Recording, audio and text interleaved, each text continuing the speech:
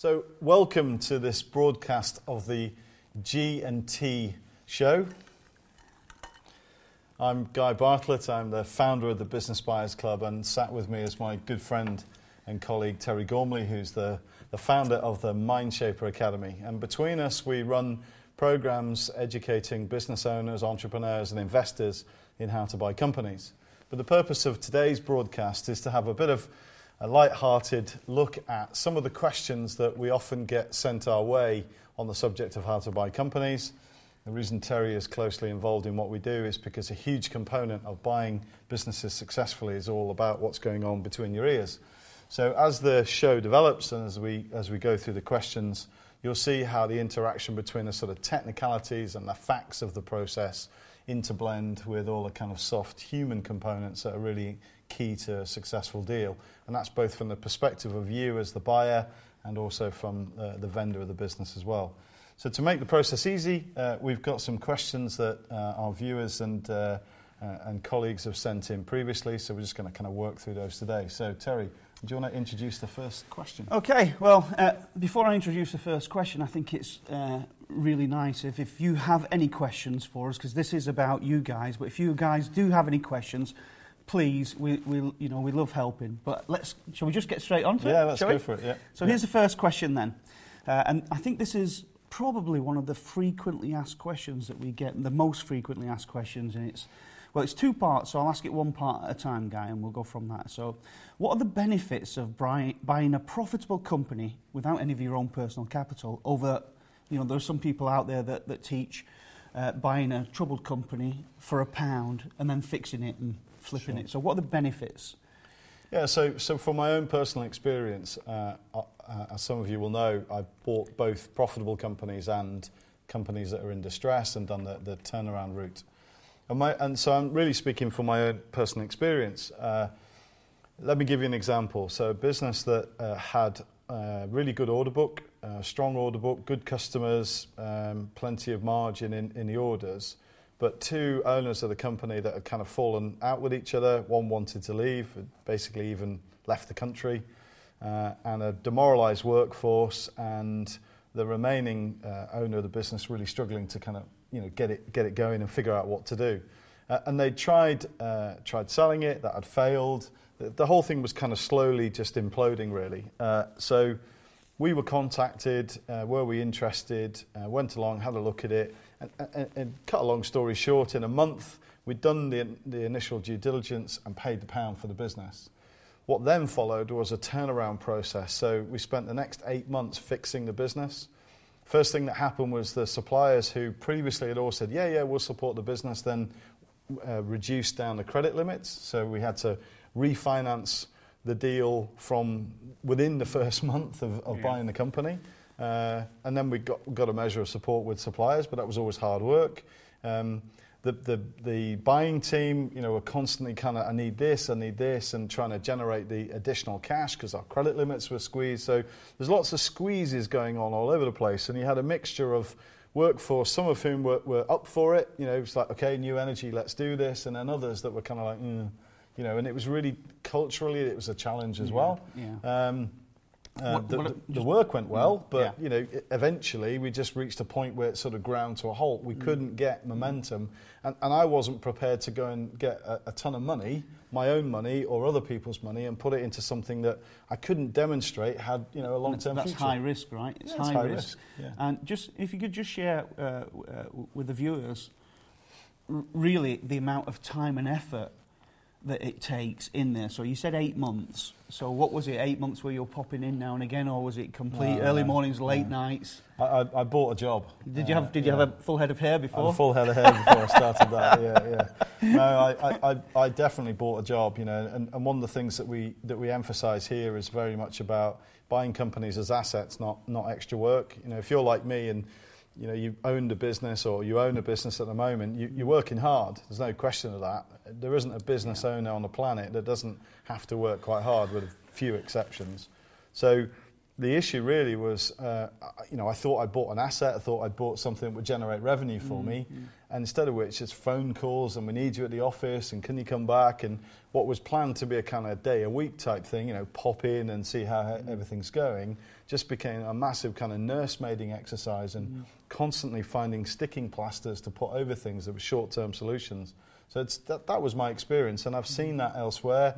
I've done turnaround for client businesses when we were doing consulting work, and invariably, businesses that are in distress have a whole legacy of problems. Yeah. There's a reason why they're in distress. There's a reason why they're in distress. Yeah. It could be from one extreme. In worst case, an owner's died unexpectedly, and the thing gets thrown into confusion. What was a good business is like rudderless. There's no one to lead it. At the other end of the extreme, it's just not a very good business. They're in a tough market. They're not very well organised. They've not got a sales process. All the classic things that small businesses can struggle with. And you just kind of reach a point where it's just not very good. So those are the challenges around those kind of £1 purchases. Sure, your risk is limited. You've only put £1 in, but I heard the tale about someone who said, was it the football guy, David Gold? He bought Birmingham. He bought Birmingham. I listened to him speak a few years ago in London, and he said he bought Birmingham for £1, and then he after he'd been in a couple of months, he wanted his £1 back. He wanted his £1 back, yeah. So people say, well, there's no risk to it. Well, there is, because there's time risk, and time is the one thing we can't get back. That's absolutely true. We can make money, we can do more deals, but you can't get time back. And so that's a big risk for me. And secondly, reputational. Because you are putting your reputation into this, and if you fail to turn it around or you can't fix it, it's not that easy just to walk away and go, I only paid £1, it's okay. There will be consequences that follow. So I think there's a third part to that as well, something that we call opportunity cost. So the time, like you said there, the 8 months that it's taken really to even begin to turn the ship around, if we talk about it in that way, the 8 months you've got means that you're not making revenue buying businesses that are already profitable in other areas. So there's that third element. Would you agree? I would. I would hesitate and just say there is a caveat to the process, and that is, if you have an existing business and you've got clear expertise and you've got a good profitable company and you know what you're doing, you're in control of what you're doing, and you see a competitor struggling for a reason that you genuinely can say, do you know what, I can fix that, that's when I would do it. And then put in all the... I always say that success leaves clues, behaviourally and in a business. So a successful business will have successful systems, people in it, and processes. However, a business that isn't so successful will not have these processes, will be high leveled on people, and I think that's exactly... But even in those situations, again, in my experience, both myself and working with lots and lots of business owners over the course of time, everything takes longer than you think, and everything costs more than you think. So whenever you look at something, what seems like an easy opportunity, it just never is. It could be easier, but not. It's not always a panacea to a way forward. But nonetheless, I wouldn't say that there isn't a role for that kind of purchase. But our philosophy is, do you know what? For the time that you spend doing that, you might as well go and find a profitable company that doesn't have any problems. Which is a great segue in leading in very lovely to the second part of the question, which is how it's a quicker way to grow your business. Like if you buy an already successful business, is it great that it is... it's much quicker to buy a business that's successful and then grow it organically. So the question is around growing something organically, and I know you've got a lot of experience in starting from scratch, and so if you kind of share that with the viewers. Yeah, so I've grown 3 separate 7-figure businesses from scratch, basically. So that's what I call the organic route, and it's hard work. So it can be quite rewarding, can be interesting, can be fun, but it's hard work, and that constant search for more sales. When you get more sales, you need more staff. Staff bring their own challenges and problems. You've got culture management. Then you need more supply chain, you need more investment cash, and so on and so forth. You need bigger premises, you need more vehicles, you need more IT. Everything grows like topsy as you're growing, particularly if you're doing it quickly, growing a business. Now, often a new business will have a curve like that. It'll kind of, climb quickly, but inevitably there's going to be a top-out point. There'll be a point, whether that's 500,000, 1 million, 3 million, Yeah. whatever that figure is. Every business has that life cycle where it Yeah, starts totally, off, yeah. it does this, and then it gets to that point. And so really the key for me is if you've got a good business, but you know now it's really hard to push on to the next level, why don't you just go and buy one? Why would you start something else or continue that constant treadmill of I need to find good people to help grow it and all the risks that go with it? If you can find a business that's allied to what you do or is suitable for your strategy and what you want to do, just go and buy it. Yeah. In my experience, growing a business from scratch, founding, from an idea or a concept, and then growing, you've got all the challenges that go along with this. And there are absolutely gaping chasms, both in the limits of the business owner of smaller sized businesses. There's a reason why most businesses don't reach £500,000 in turnover, a huge percentage. Yeah. And, in my experience, the business does go like that, and then it's got to level off. And very often it goes down while you put in your systems, your processes, you find the right people, you lose the right people. And you're changing your systems all the time, because if you started from scratch, you're finding out what works and what doesn't, and it's really time consuming. Hugely, and it's not just time consuming; it's headspace consuming. Totally, yeah. My experience of business owners and myself, and I know you've been there, and plenty of the people that we've worked with over the course of time, their business is an all-consuming animal. Even when they're not in the office, they're thinking about it. Yeah, totally. They're taking phone calls, they're watching their phone, they're checking messages. And if you want, they never switch off. Yeah, and if you want a measure, and again, I've studied this over the years now, and I know you're subscribing to this. Well, now you're subscribing to this. I really believe. It's taken a couple of years. I really believe that. That business owners must have a clarity break, and what I mean by that is the most successful business owners that I know are the ones that take the most time off. They go on holiday. It's like a time where you refresh. Where when you're a struggling business, you see the business owners are very, very low on energy, and they're flat, and they lose almost the will to live because they're never having holidays. I can't do that because of this. I can't do that because of this, and all. And actually, a thought's just come to mind talking about one of our members who joined us with a really successful business, great strategy to expand through acquisition and so on. In fact, deferred one of the programs because he just won a big contract. Yeah. And the next time I spoke to him, he was like, "I'm looking forward to you coming back." He's like, "I've just been hit with a fraud in my business." Yeah. So now he's doing 14-hour days, to fix that. It's a classic example of totally, great business, nothing wrong with it, but he's got a problem. Why?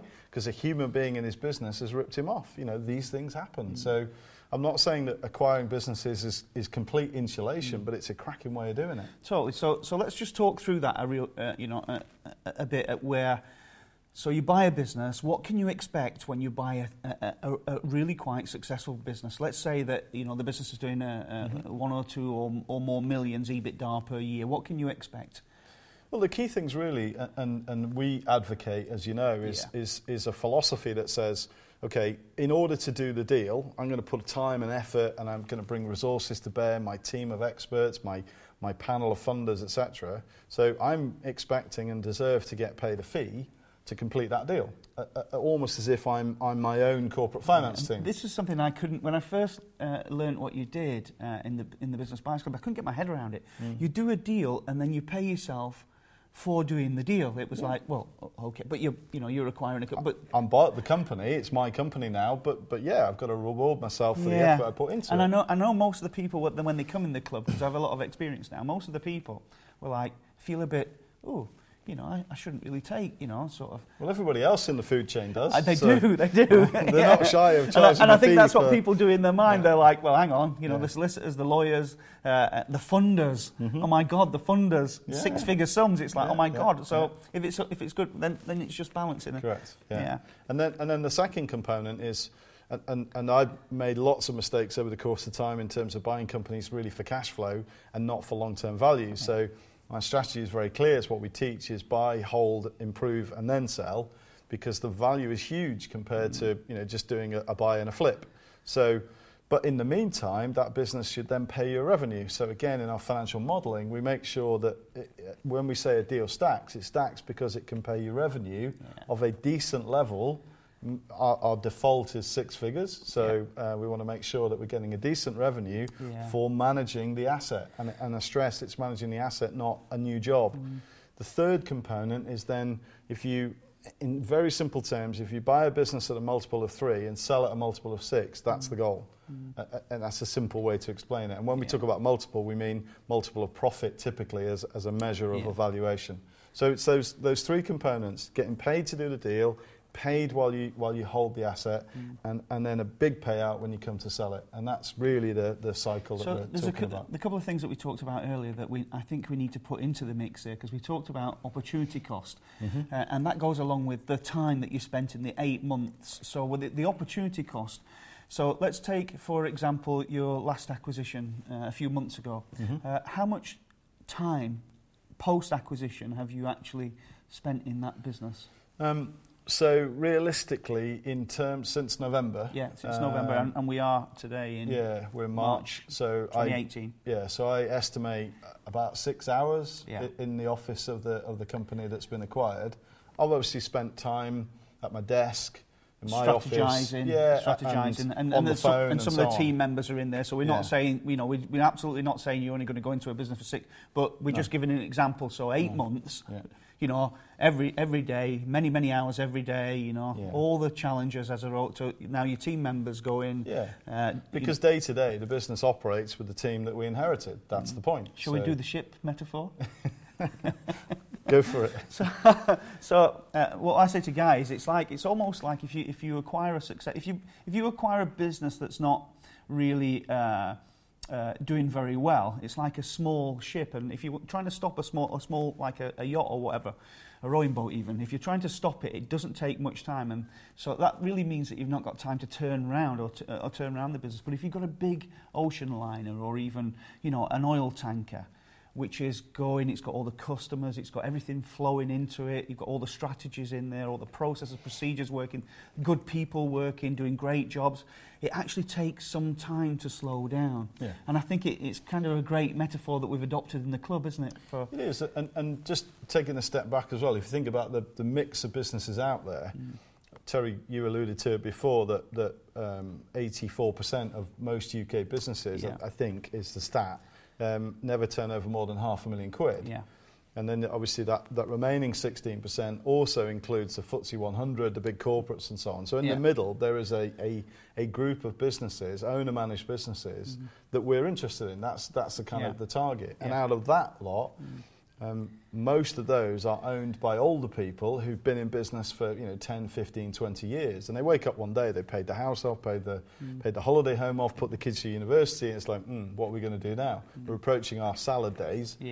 How do I get out of this thing that I'm now yoked to, and I want some value for it? And they're the kind of motivated vendors that we're interested in, because that way we're the door-marked exit for them. Yeah. We're giving them a win-win deal that's good for us and good for them. And look, it's difficult to sell a business out there, isn't it? And if you've got people, who are available. But look, this is amazing. We can speak for hours on this, and you can see when I get Mr. Bartlett going on this. But I think, for our very first episode, I think we need to bring this to a close, and I guess you can all look forward to into the next one. And I think the summary for me, Terry, is by all means go and find a distressed business and turn it around. If you're confident that you've got the skills, the knowledge, the expertise, and crucially, I think the team, because you need a team, you need the right, lawyers, tax advisors, accountants, funders, and management team that's going to help you turn that business around. Yeah, it's too beguiling to think you can just buy it for £1 and it'll be fine. Yeah. The flip side is, and it's not easy, it takes a process, but you can find lots of good, profitable businesses that are more like the ship analogy, that are going to sail along, and it gives you time to get your feet under the table and enjoy the fruits of the asset. Yeah. So that's the message really for this broadcast, just to give you that kind of comparison between the idea of what seems like an easy option to the longer term, more beneficial financial freedom option of buying good, profitable companies. So thanks for your input, and I hope you enjoyed it, and here's to the next G&T. And remember, click subscribe, and ask some questions. Cheers, guys. Cheers.